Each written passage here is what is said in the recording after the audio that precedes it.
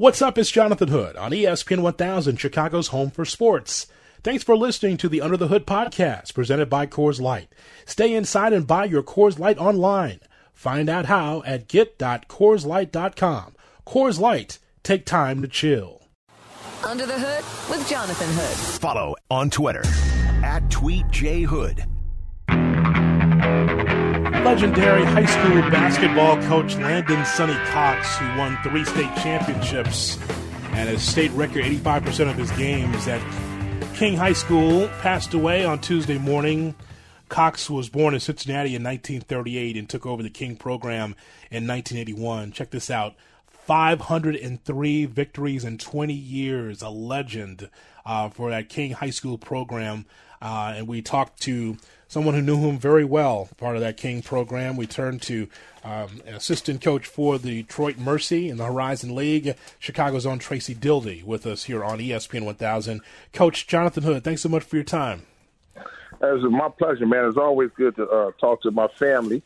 And, Hood, you know we are family, and you know how much you have done just for my career as far as, man, getting me hooked up when I was the head coach of Chicago State, where you sent the guy to actually get us our games aired on radio, man. And so just everything you have done for me, man, over the past years for my career, I'm just so appreciative and humble and just thankful to you, man, and I pray that you and your family and your radio family are staying safe and healthy during these unpleasant times, man. Yeah, Coach, I appreciate that. I hope you and yours are doing well also. I wanted to give you a day because I didn't want to call you yesterday. I want to talk to you today to give you a moment to really reflect on Coach Cox, because you talk about an icon in this city and what he brought to the table for that King High School program. What are your memories when you think of Coach Cox and what he did for you and during his time as a coach?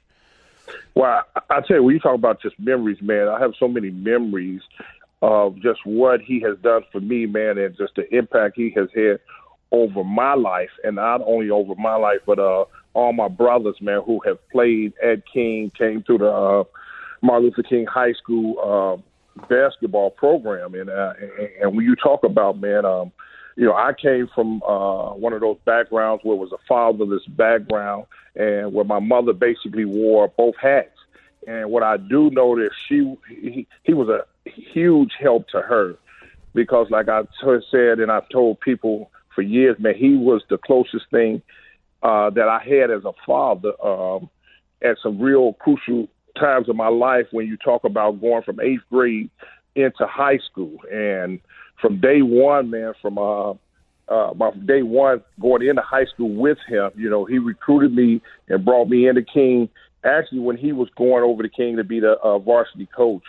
And so, man, he's had so much influence and has really just impacted me at a crucial time where, it's easy where I could have went the wrong way, got involved with gangs, got involved with drugs and things like that. And he kept me on that straight and narrow. And so I'm just thankful for how God used him to just really be such a positive influence in my life.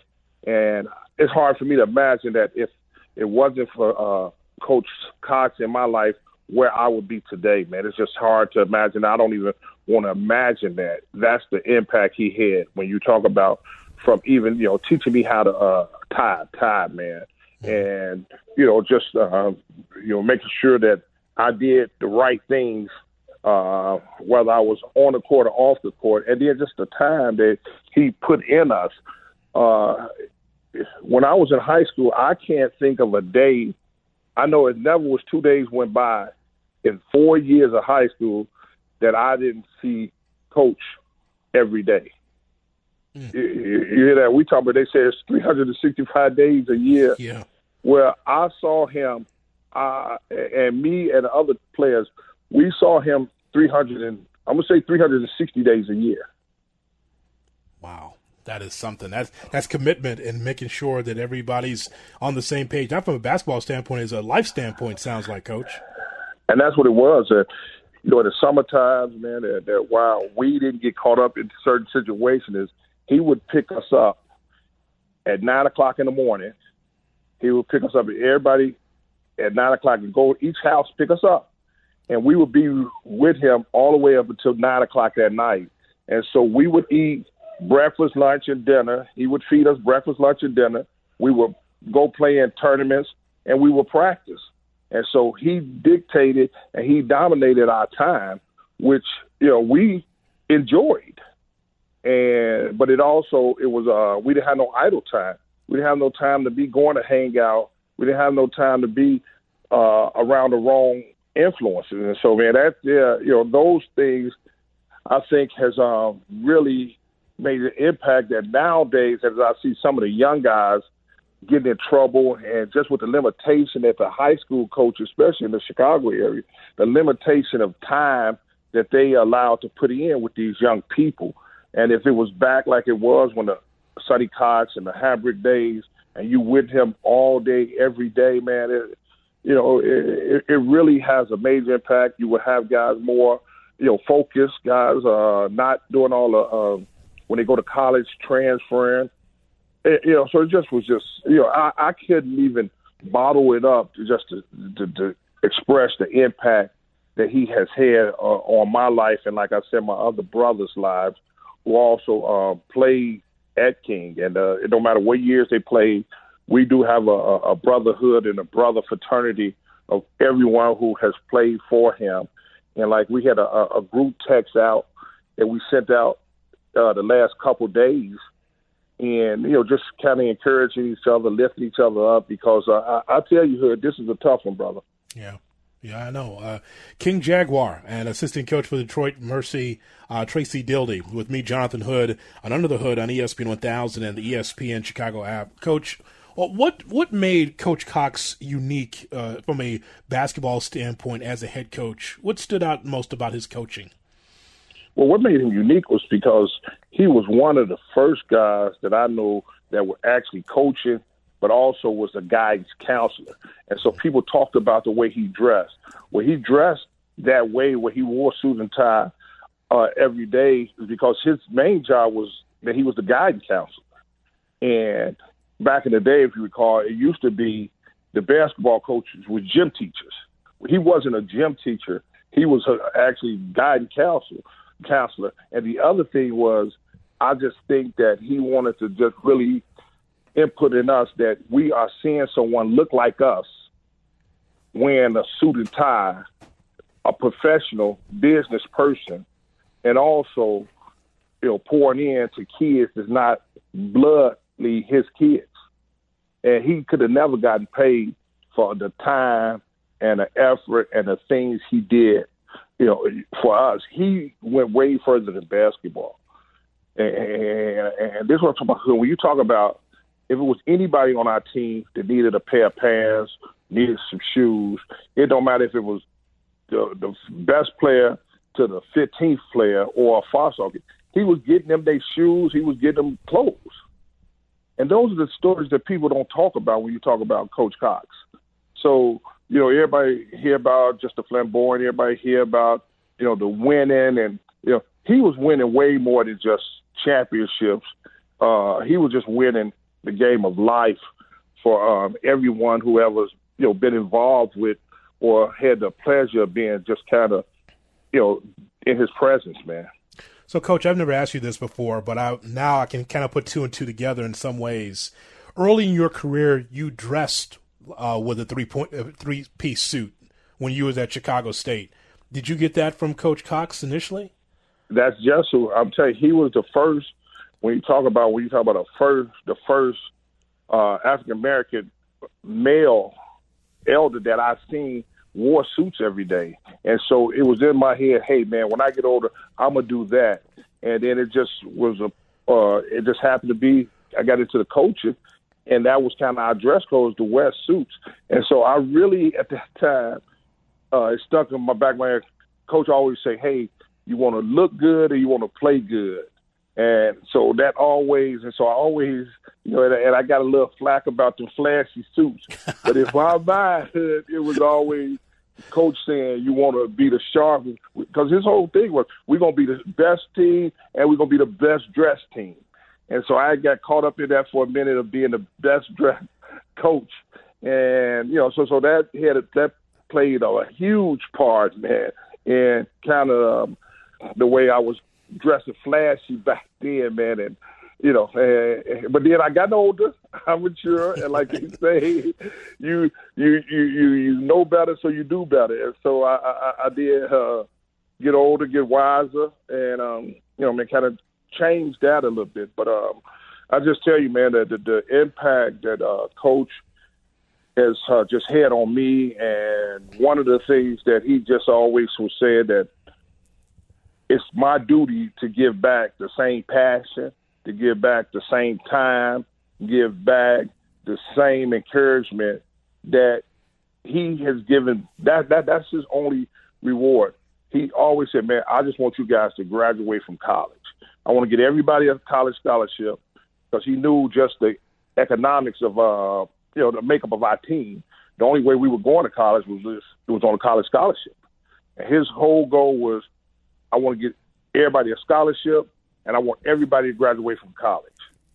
And we pretty much did that. When you look at everybody talk about his winning record as a coach, not many people talk about his graduation rate of the players that played for him that went on to college and graduate. And so that rate is up there right in the 80% also. So, Coach, I think we need to paint the picture, especially for our younger audience, of understanding how important King games were on Drexel. I just remember as a kid, like you couldn't get in there. You couldn't get into the games that you played, or to see Sonny Cox led teams. You had to know somebody on the side door to try to get in if you could, and then it was standing room only. What do you remember about like those Simeon King games, in which it was just really like a major event, not just on the high school level, but in the city? And it couldn't have been described even better than the way you just described it. It's a picture that somebody was showing me one time, where it actually had people in a tree on the outside looking through the crack at one of our high school games. And that game happened to be like a Phillips game.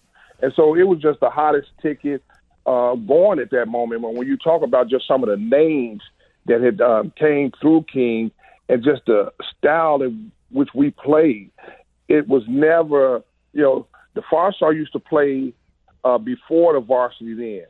And the Farstar games would be packed just so people would get a seat in for the varsity games.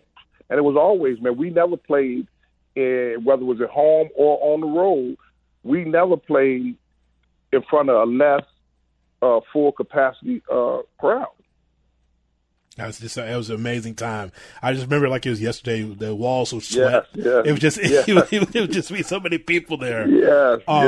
I do have to say, Coach Cox had a couple things that resonated with me. One thing is that he did not like downstate refs. He got used to the public league refs in a certain way because the refs knew. But when you guys went downstate, he was not happy about the officiating downstate. He also, I loved his like mini rivalry with like Barry Timken and some people in the media, because he was always looking for, knowing that the team was winning, he was looking for respect. So he didn't mind, going after a Sakamoto or going after a Timken back then, a Taylor Bell if he had to get the respect that King deserved. I like that. He had some fire about him. And that's just what he did. And that's what it was about. It was really just what you said. It was about just getting King the respect that it deserved.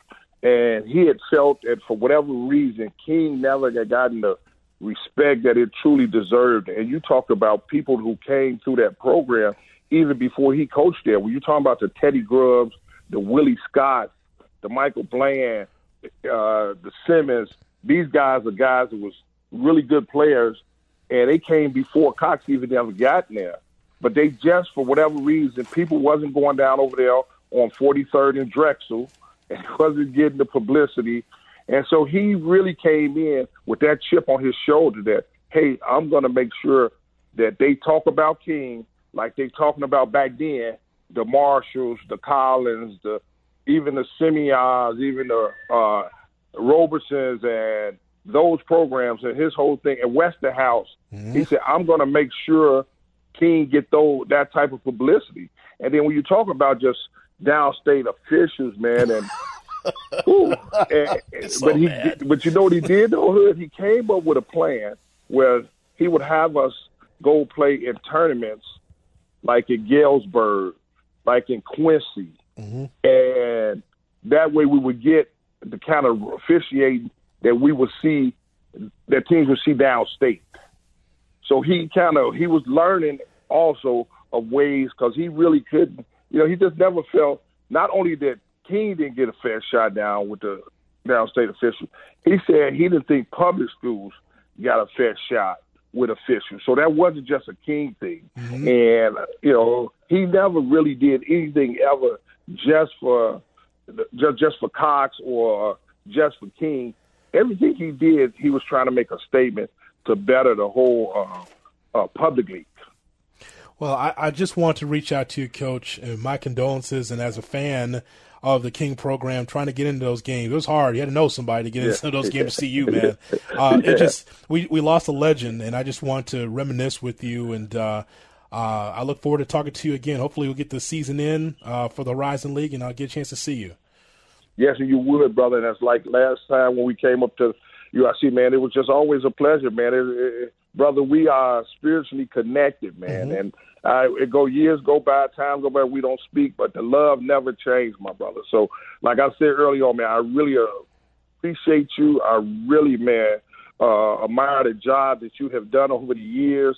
And I just want to say thank you again, man, just for all you have done for my career. God bless you, man. Thank you so much, as always. God bless, brother. Have a great one, man. I'll be watching. All right. And listening. All right. Love you, man. All right. Love you. Assistant coach from Detroit Mercy, Tracy Dildy, a King High School star with that Jaguars team with us here, right here on ESPN 1000. Coming up, this day reminds me of something special in Chicago Cubs history. We will talk about that next. This is Chicago's home for sports. Stream ESPN 1000 easily on the all-new ESPN Chicago app. You're listening to Under the Hood on ESPN 1000. 20 years ago, Kerry Wood struck out 20 Houston Astros. Here's what's interesting about this. What's interesting about it is that I happen to be watching this game, on May 6th and just watching this game, and it was just kind of a regular game. It was cold and rainy. It was not a great day weather-wise, and Kerry Wood decided to be Roger Clemens for a game. He decided to be Nolan Ryan. He struck out 20 Astros. What a terrific game it was for Kerry Wood. Crazy. 20 strikeouts. And here's the funny thing about this, is that you could just ask people like, hey, what about that Kerry Wood game? And someone will say, oh, yeah, I was there. You mean the 20 strikeout game? Oh, yeah, I was there. If you've ever seen any highlights of this game, there might have been 10,000 people in the ballpark at Wrigley Field because it was such a bad day weather-wise. And people that were there in the bleachers, cool. But if you take a look at that first and third base line, nobody was there. It was a raw, chilly day. And you think, okay, I'll go to Wrigley Field when the weather's better. Yeah, I'll go see Jeff Bagwell and Dave Clark, and I'll start seeing those guys later on, right? Brad Ausmus, I'll see those guys later on. Ricky Gutierrez. But Kerry Wood was so locked in. I'll remember also, after the game is done and Chip Caray and Steve Stone are talking to Kerry Wood, his right hand was shaking. The adrenaline was still flowing. I'll never forget that. As he puts the earpiece to his ear, his hand was just shaking like a leaf because he wanted to strike out more Astros. I mean, his arm and his hand just kept shaking, right? Because he was just so good and so locked in. It's one of the best performances I've ever seen from a Chicago pitcher, Cubs, Sox, either one. And it was just a random day, like Kerry Wood against Shane Reynolds. What do you expect out of that game? Just a game nobody went to, very few went to, and then everywhere you turn, people say, "Oh yeah, I was at that game. You couldn't have been at that game. There's hardly anybody there." Well, we'll go down memory lane, and I will tell you coming up at 8:30 for Tales from the Hood. We have a special Tales from the Hood. Look down at your feet. What are you wearing? You wearing just socks? Are you wearing just slides and socks? Are you wearing gym shoes? We'll talk about what's on your feet coming up for Tales from the Hood. But right now, let's go back down memory lane. Boy, 20 strikeout game for Kerry Wood as he had his best game ever as a Cub.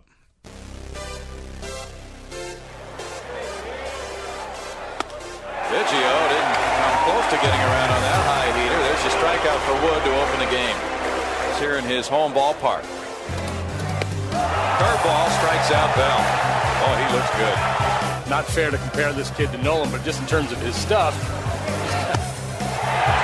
He has struck out the side. The Houston Astros must be very impressed. Woo. There is 4 straight strikeouts for Kerry Wood to open this game. Whoa, then he comes up and in for his 5th consecutive strikeout. Now we'll see if the runner goes. Gutierrez on 3-2. He doesn't. Ausmus strikes out, throw behind the runner to first base. 6 strikeouts already. And another one, strike 3. 7 strikeouts. And so far, no walks in this game. It's 7 strikeouts. That's number 8. In the middle of the 4th inning, the Cubs lead it 1-0. This guy could be Rookie of the Year. Add him to the list. Strike 3. 9 strikeouts for Wood. That's 20. I was in college, Brownie. Yeah. Trying to scrape up money to get a pizza. Wow. Look at this guy. That's 10 strikeouts. 5 of them fall. Got a nice, easy delivery. Strike 3. Struck out the side for the 2nd time today. That's 5 consecutive strikeouts. Another one, number 12. 9 of them, or 7 of them rather, have been called third strikes. Then he came right back to get Bell on a foul pop. He whiffs Bagwell for the 3rd time. That's 13. 3-2 now. And struck him out. 14 Ks. Alou trying to check. They ring him up on appeal to Terry Tata at first. That's 15 strikeouts. Struck him out. That's number 16. New club record for the Chicago Cubs for a 9-inning game.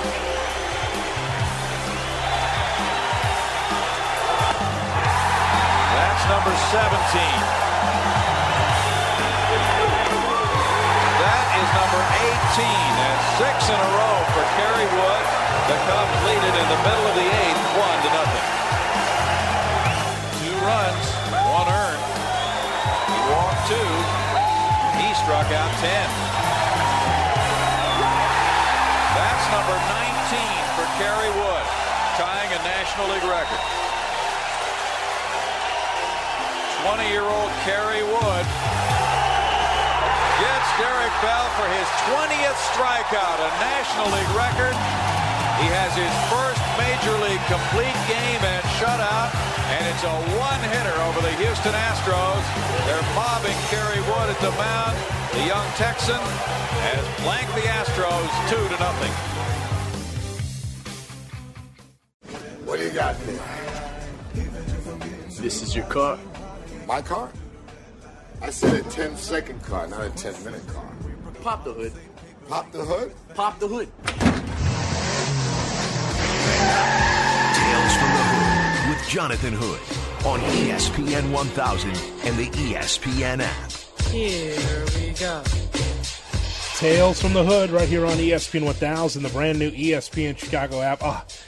Danny from the Berg, he was at the Kerry Wood 20 strikeout game 22 years ago, anniversary that we talked about just moments ago.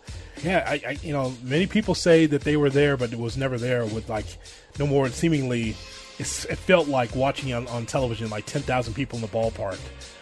But Tales from the Hood, stories of sports, entertainment, everything else in between. Glad that you're with us here on ESPN 1000. Look down at your feet. What do you see? What is on your feet right now? Right? You might be wearing slides, just socks. Maybe you got some gym shoes on. Well, I want to find out what you're wearing because we have got our guy. Anytime that we want to talk sports apparel and shoes, we turn to our guy from ESPN.com, Nick DePaula. Nick DePaula joins us here on ESPN 1000 with Jonathan Hood. Nick, as always, I appreciate it, my man. Thanks for coming on the show. Of course. Thanks for having me on. We want everyone to go to ESPN.com, look for the piece entitled Ranking the Top 74 Sneakers in NBA History. We'll get to that in a little bit. I want to find out, Nick, first and foremost, your thoughts on The Last Dance. I know you've been watching it, man. What do you think of what you've seen so far, the documentary? So I've been watching it, I think, 4 hours at a time because I'll watch the last 2 episodes, and then I'm excited for, of course, the new ones. And I mean, so far it's been awesome just to see whether it's the practice footage or just kind of all the behind-the-scenes stuff. I think, for me, I just love seeing any kind of little way that Michael is competitive, whether it's challenging Scott Burrell in practice or shooting quarters with some of the security guys. So I think it's been great to kind of see all those different angles of how Michael comes at it. And so far it's been great. Nick, so tell us a story about what Michael was going through in his last game in Madison Square Garden, where he puts all those Air Jordan 1s on, and he says he was bleeding, his feet were bleeding. He wanted to put those original shoes on one more time. What was going on with them there? Was there technology to help him out there during that time? Well, I mean, the Air Jordan 1 is a pretty basic shoe. It's just a lot of leather, and I guess by that point he had probably gotten so used to all the upgrades they had made. I mean, he was coming off of the Jordan 11, 12, and 13 at that point. So going back, I think it was partly that the shoe was pretty stiff, and then on top of that, they were, I think, a half size or even a full size too small, because the shoes that he had stashed were just I think a size 12.5, and he was always playing at 13.5. So I think all that kind of added up to it, and then of course he still had a pretty good game in the Garden, knowing it was his last game. So it was funny to see that moment kind of come back and him laugh about it now, because it wasn't like nowadays where you got your PJ Tuckers and guys around the league that are always wearing cool old vintage stuff. Right. When Mike did that back in the day, it was like such an uncommon thing and caught everybody by surprise, and it was just an awesome moment. Nick DePaula from ESPN.com as we talk about sports apparel on ESPN 1000 for our special Tales from the Hood. So, Nick, also coming out of the documentary, it's I think it's something that you and I both knew, but it's good for it to be a talking point in the documentary. Just envision, just for a minute, Michael Jordan, Adidas guy. How's that sound? I was joking with a buddy the second I saw it on the screen that I'd probably be coaching middle school basketball and teaching PE if he had signed with Adidas. I don't know if we would have quite the sneaker industry as we know it today. So it's one of the great what ifs, and they didn't mention this in the documentary, but obviously his mother really pushed him to attend the meeting with Nike, and he eventually signed with Nike. And then his father should get a lot of credit too, because it's funny, Adidas actually hired the designer of the Jordan 1 and 2 in 1987, and he was trying to bring Michael to Adidas with him. And his dad basically told him to honor the contract with Nike and stick with Nike. So he kind of had two opportunities at that point, potentially, to possibly go to Adidas. And I think Michael was pretty outspoken on the documentary about how, Adidas was his favorite brand at that time. So it's definitely crazy to think in terms of a what-if scenario. And, it's hard to imagine that Air Jordans, as we know them, would have had, possibly as great of a run as they ended up did on the Nike side. I would have taken a lot of innovation on the Adidas side to get it to what it was. It's kind of funny because as of late, I think for the last 8 or 9 years, I've been doing play-by-play and commentary for the UIC Flames, the men's basketball team, and it's an Adidas school. So this is the most I've ever bought Adidas in my life because it's aligns with the school. So I've been buying a lot more Adidas over the last 8 to 10 years. Oh, it's a little Yeezy and definitely a lot of the Ultra Boost. What do you think of the Adidas shoe for 2020? Yes, I mean I would say the last 5 years had a bunch of momentum. Obviously, they signed Kanye in 2015, and that was a big part of it. But they also launched the Boost cushioning technology around that time. So I think that's been a huge thing for them. And then now in basketball, I think they're down to around 50 or so guys in the league. And so between James Harden and Dame and Trae Young coming up and Donovan Mitchell, like that's kind of their key guys. And then, of course, everybody in Chicago knows Derrick Rose, of course. So, I think they're still finding their way. We've kind of seen them kind of up and down in basketball and more success on the lifestyle side. But I think going forward, they're going to have some good stuff coming with all those signature guys. Oh, by the way, what would you say is if someone bought Air Jordan 1s now, if they could find them, it's more or less kind of a culture just wearing out with an outfit shoe. You wouldn't suggest anyone play basketball in those things, right? Yeah, it's hard to say. I mean, I know it's funny because people are going nuts about Michael playing in them, and Montrezl Harrell would wear them every once in a while on the Clippers last season. So he's probably, him and PJ Tucker have played in ones in the last couple of years, which is definitely crazy. I think, those guys are a little different than Mike because they've got custom orthotics and they try to at least spruce them up a little bit. But yeah, I wouldn't really recommend playing in ones nowadays just because there's so much other stuff out there. So obviously it's cool from a look standpoint, but probably not worth it. Just at this good with an outfit, I don't know, but I don't know about playing them. You're right about that. So again, we ask you to go to ESPN.com, look for ranking the top 74 sneakers in NBA history. Okay, Nick. So we scroll down to the number 1, and you go Air Jordan 11s, worn by Jordan back in 1995 when it was released. What is so unique about this sneaker that you would deem it number 1? Yeah, there's so many things that go into that one. I think it's kind of the all-time perfect storm. Obviously, the look of the shoe is amazing with patent leather, and it's got the carbon fiber and the clear bottom. But, that shoe was actually designed by Tinker Hatfield when Michael was retired playing baseball. And he had people at Nike telling him not to keep going.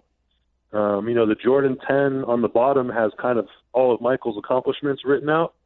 And the 10 was kind of capped it off in a little bit, in a way.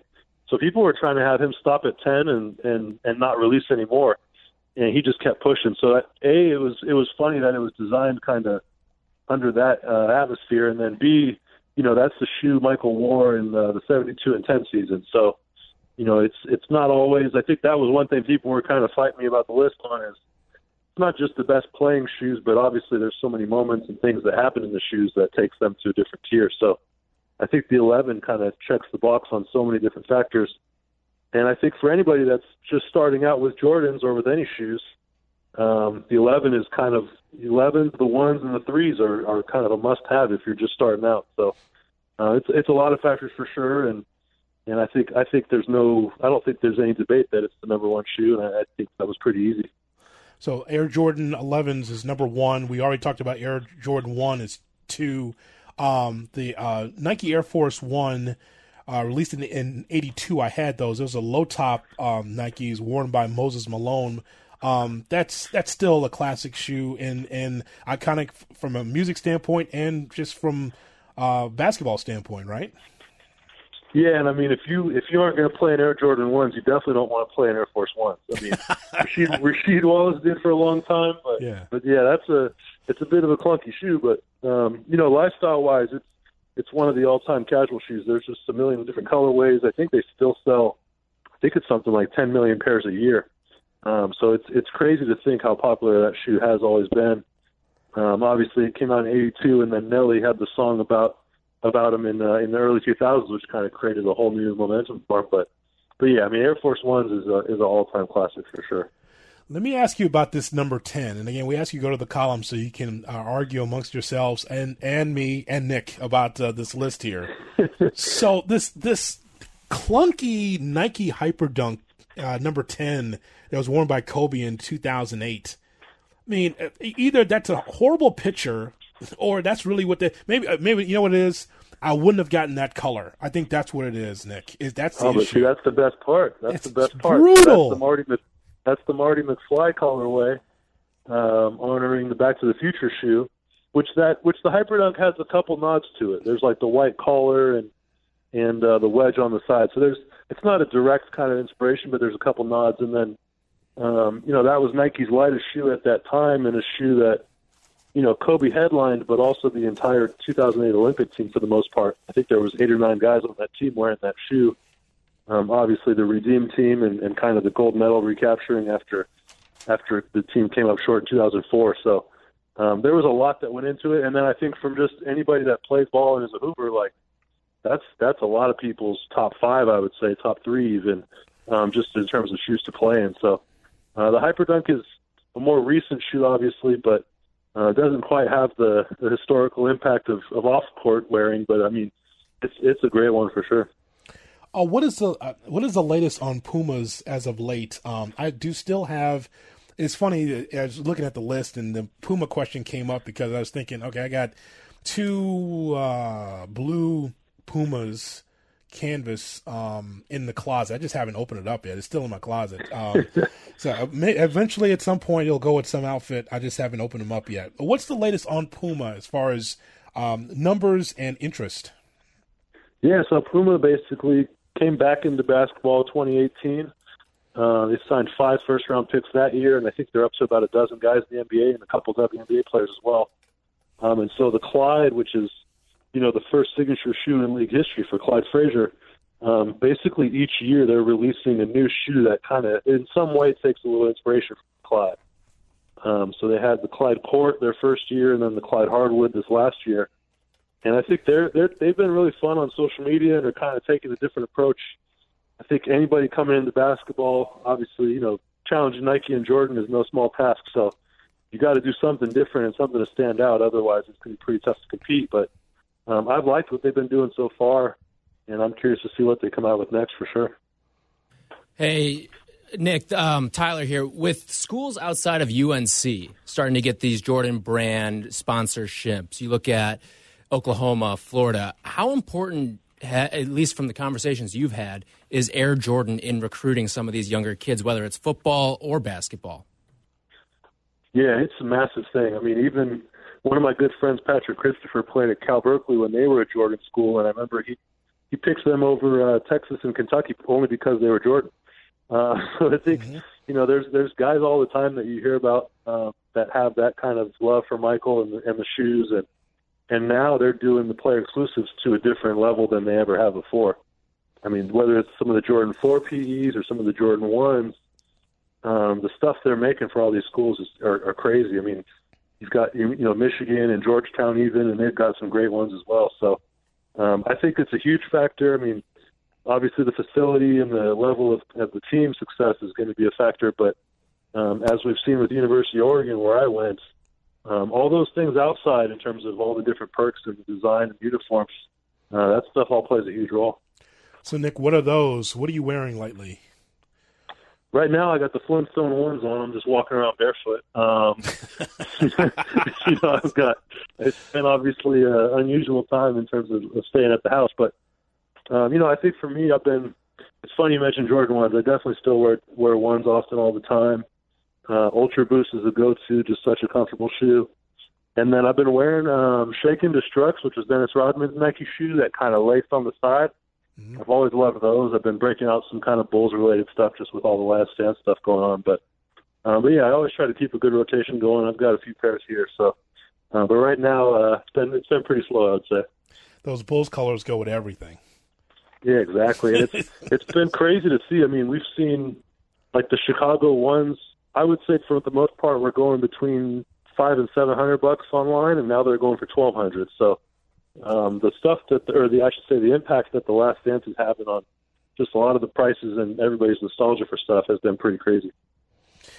I'm glad you spent some time, Nick. We want people to read your column and fight over whether or not Nike LeBron 15s are better than the C Webs. So I love that. I love some of that conversation. Nothing like a shoe that you see yourself in your reflection in. The Chrome C Dubs is a personal. I mean, I'm actually from Sacramento, so it's a little biased, but I always thought that was a great All-Star moment, and like you said, it's been a lot of people fighting about stuff, and my Twitter mentions have been a disaster all day, so it's been pretty fun. RIP to your mentions. Exactly. Nick, we appreciate it as always, man. Thanks for coming on the show in Chicago. All right, thanks for having me. Nick DiPaolo with us here on Tales from the Hood, right here on ESPN 1000. It's Under the Hood. Follow us on the gram at IGJHood and at ESPN_Chicago.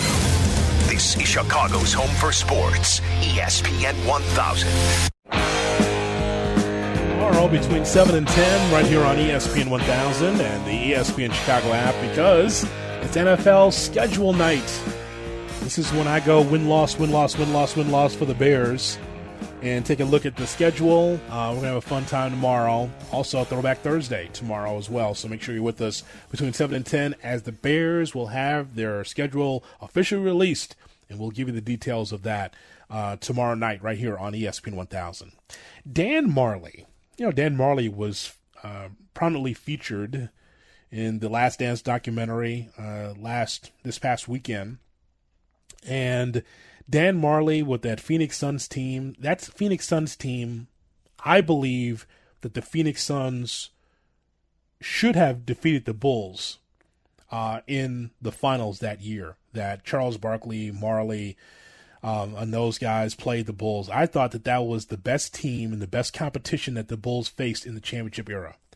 And Charles Barkley, never mind about the cuddly Barkley that you see now that comes on and is controversial and shoots from the hip. That guy was a tremendous basketball player, a great basketball player, Hall of Famer. So don't get the TNT and his laughter and how he makes jokes. That guy was serious. He was a completely different person when he played versus him now as a talk show host and an analyst for TNT and CBS. So Dan Marley was part of that team as well. And so Dan Marley was asked on Carmen and Yurko, were the Suns the toughest team the Bulls faced in the finals? I really do, and that's that 92-93 team was really special for us. It was the first year that Charles came. It was right after the whole Dream Team scenario. As I said, he won the MVP. America West Arena, where we played here in Phoenix, just opened up that year.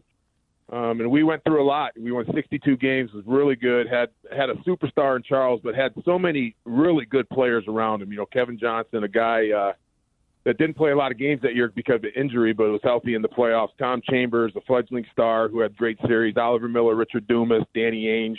Our team was a real team, and I thought it was our destiny to beat them, and I thought we'd have a real shot at beating Michael in Chicago. And, the first two games in Phoenix, we faltered. But somehow, as you said in that little clip, we found a way to win 2 out of 3, saved the city in Chicago in Game 5. And to this day, I think that if we wouldn't have left Paxson open and he doesn't make that shot and we go to Game 7, I really do believe that we would have won the championship. But Chicago and Michael proved us wrong, and they were the better team in the series. They certainly were. Dan Marley, the head coach for Tyler. Grand Canyon. Grand Canyon. Thank you very much. Why do I not know that? I was there. It's you claim you like house music, all right, and you don't know Grand Canyon University's head coach. Come on, Hood. Yeah, I'm aging before your very ears. They don't play basketball, right? They have EDM concerts there. That's true. That's exactly right. I was there. It's the loudest place I've ever had to broadcast from. That was just amazing, that experience. What they have at Grand Canyon right there is special. Doesn't matter if it's non-conference or in-conference. Every single home game is sold out and it's loud. They've got huge speakers on either baseline, and they're just blowing the competition out. It's a party. Oh, my God. Have you been there? I haven't been there, but I've seen the videos. And I would say everyone who has not seen it, look it up. Go to YouTube, type in Grand Canyon basketball. UIC, as a broadcast for UIC, we were there, and first of all, it's December, and it's 85 degrees, and you would think that, the student body could be anywhere else beside the arena. No, that was a spot. They went right there, and they were so loud, along with the music was just pounding. The music was just pounding. It's like any team that comes in there, they can't hear what's going on in the huddle. There's no way. As loud as it is in there. And Scott Williams, the old Bull, does color analysis on the TV side. And I told him after the game, I was like, I never seen anything like this. This is the loudest place. He goes, yeah, man, we can't hear ourselves doing TV. And I got headphones on. I said, I know. And Dan Marley, by the way, will always have a special place in my heart. Dan Marley, when JD and I went to Phoenix for the Final Four, I think that was maybe 2 or 3 years ago. We're in Phoenix and we're having dinner together, and he said, well, you want to go back to the hotel? I go, you know what, JD, we have unfinished business in this town. Got into an Uber X and it went from Phoenix to Scottsdale. And I tell you what, I think I'm still paying for on my card here the bill from all of the Dan Marley bars in Scottsdale that we went to. It was unbelievable. I've heard good things about those. I don't remember a thing. But just JD and I, they poured us. Somehow we got poured into another Uber XL to go back to Phoenix to our hotel in downtown Phoenix. But boy, Scottsdale was so much fun. And Dan Marley, my God. I mean, he is. What did JD tweeted it out just recently? Something along the lines of, you can redo your kitchen with how much money that we spent. I did see that. Yep. It's like, oh my God, it was so ridiculous. And the bill afterwards, man, was just like, what in the world? Oh, what a great time in Scottsdale. He owns like 3 or 4 bars and restaurants in Scottsdale. Boy, we spent so much money. My God, it just. Real quick story about this, Tyler. It's nothing like being in Scottsdale, and you are, you're drinking Jack Daniels, and you're just taking shot after shot, and then you saying, "Hey, can I get another Jack and Coke?" And the lady holds up the bottle and says, "There's nothing left. There's no more Jack." And I said, "Well, honey." Give me the cousin crown. Give me Jack's cousin crown. Open that up as you're listening to Under the Hood